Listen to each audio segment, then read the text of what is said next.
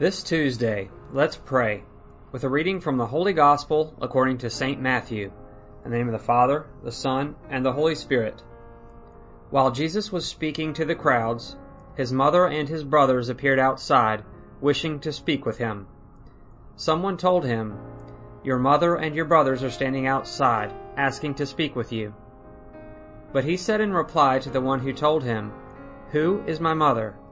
Who are my brothers?" And stretching out his hand toward his disciples, he said, "Here are my mother and my brothers, for whoever does the will of my heavenly Father is my brother and sister and mother." The Gospel of the Lord.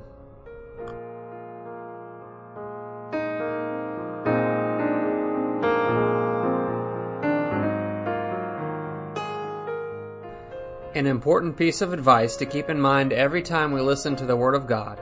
Never read or listen to it as if it were something you've heard before and you knew already, as if your heart and energy were not really into it. That's not good, because it won't mean much to you. It won't surprise you. Listen to the Word as something that's always new. Try to listen to God in His will to tell you something different from everything He's ever told you. Know "I love you" from someone who loves you is the same if you listen to it with love, because it's not about the words, but about the love they hold.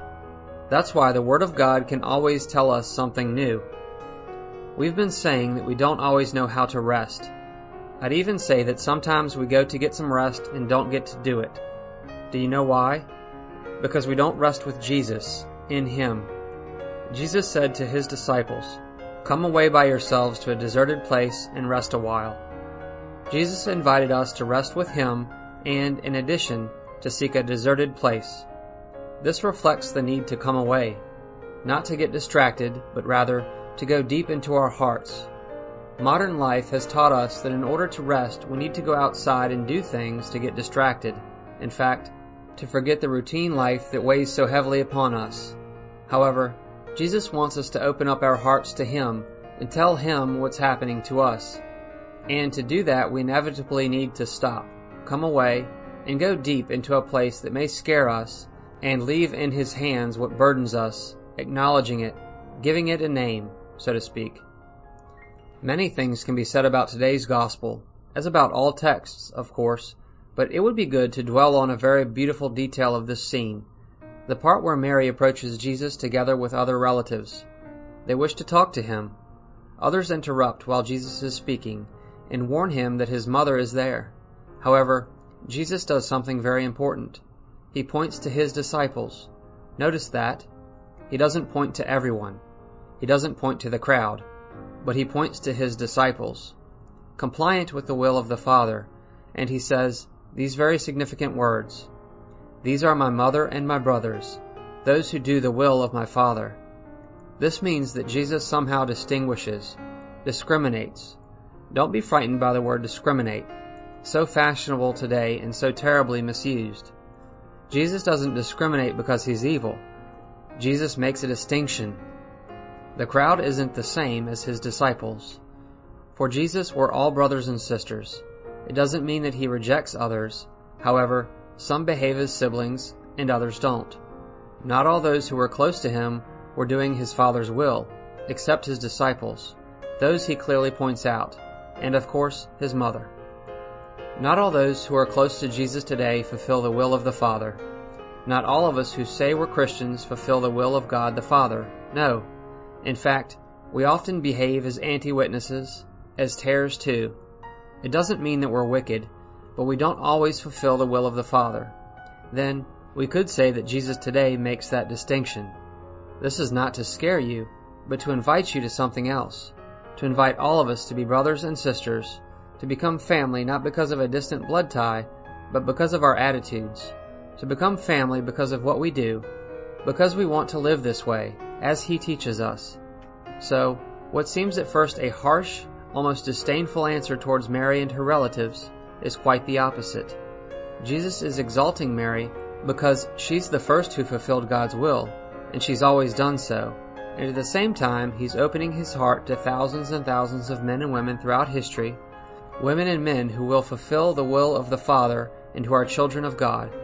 They'll live as children of the Father and will be brothers and sisters of Jesus, and brothers and sisters to each other, somehow like the human bonds that exist among us. We're always the child of a father, the child of a mother, because we can't renounce paternity, maternity, or filiation. However, we aren't always good children, and we don't always behave like children. For this reason, being a brother or sister of Jesus broadens the horizon of our heart, as when we lift our head and see a landscape, as when we're on the beach and look at the horizon, where the sea seems to end.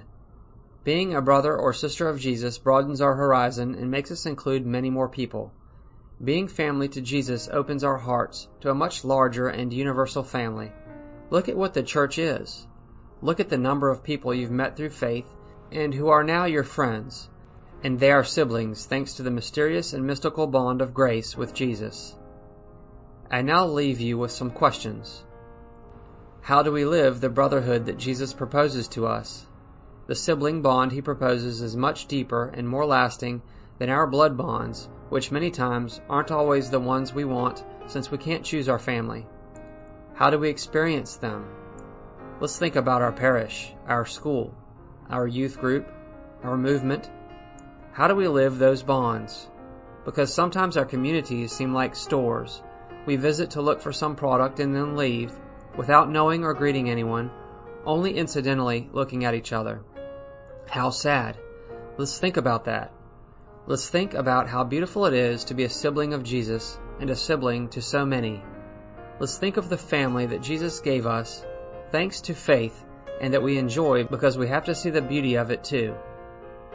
May Mary teach us to live like this, fulfilling the will of the Father at every moment of the day, in every detail, even if no one notices it. Let's pray to be like Mary, standing silent but happy in the background. Let's experience the joy of being brothers and sisters of Jesus and of thousands of others.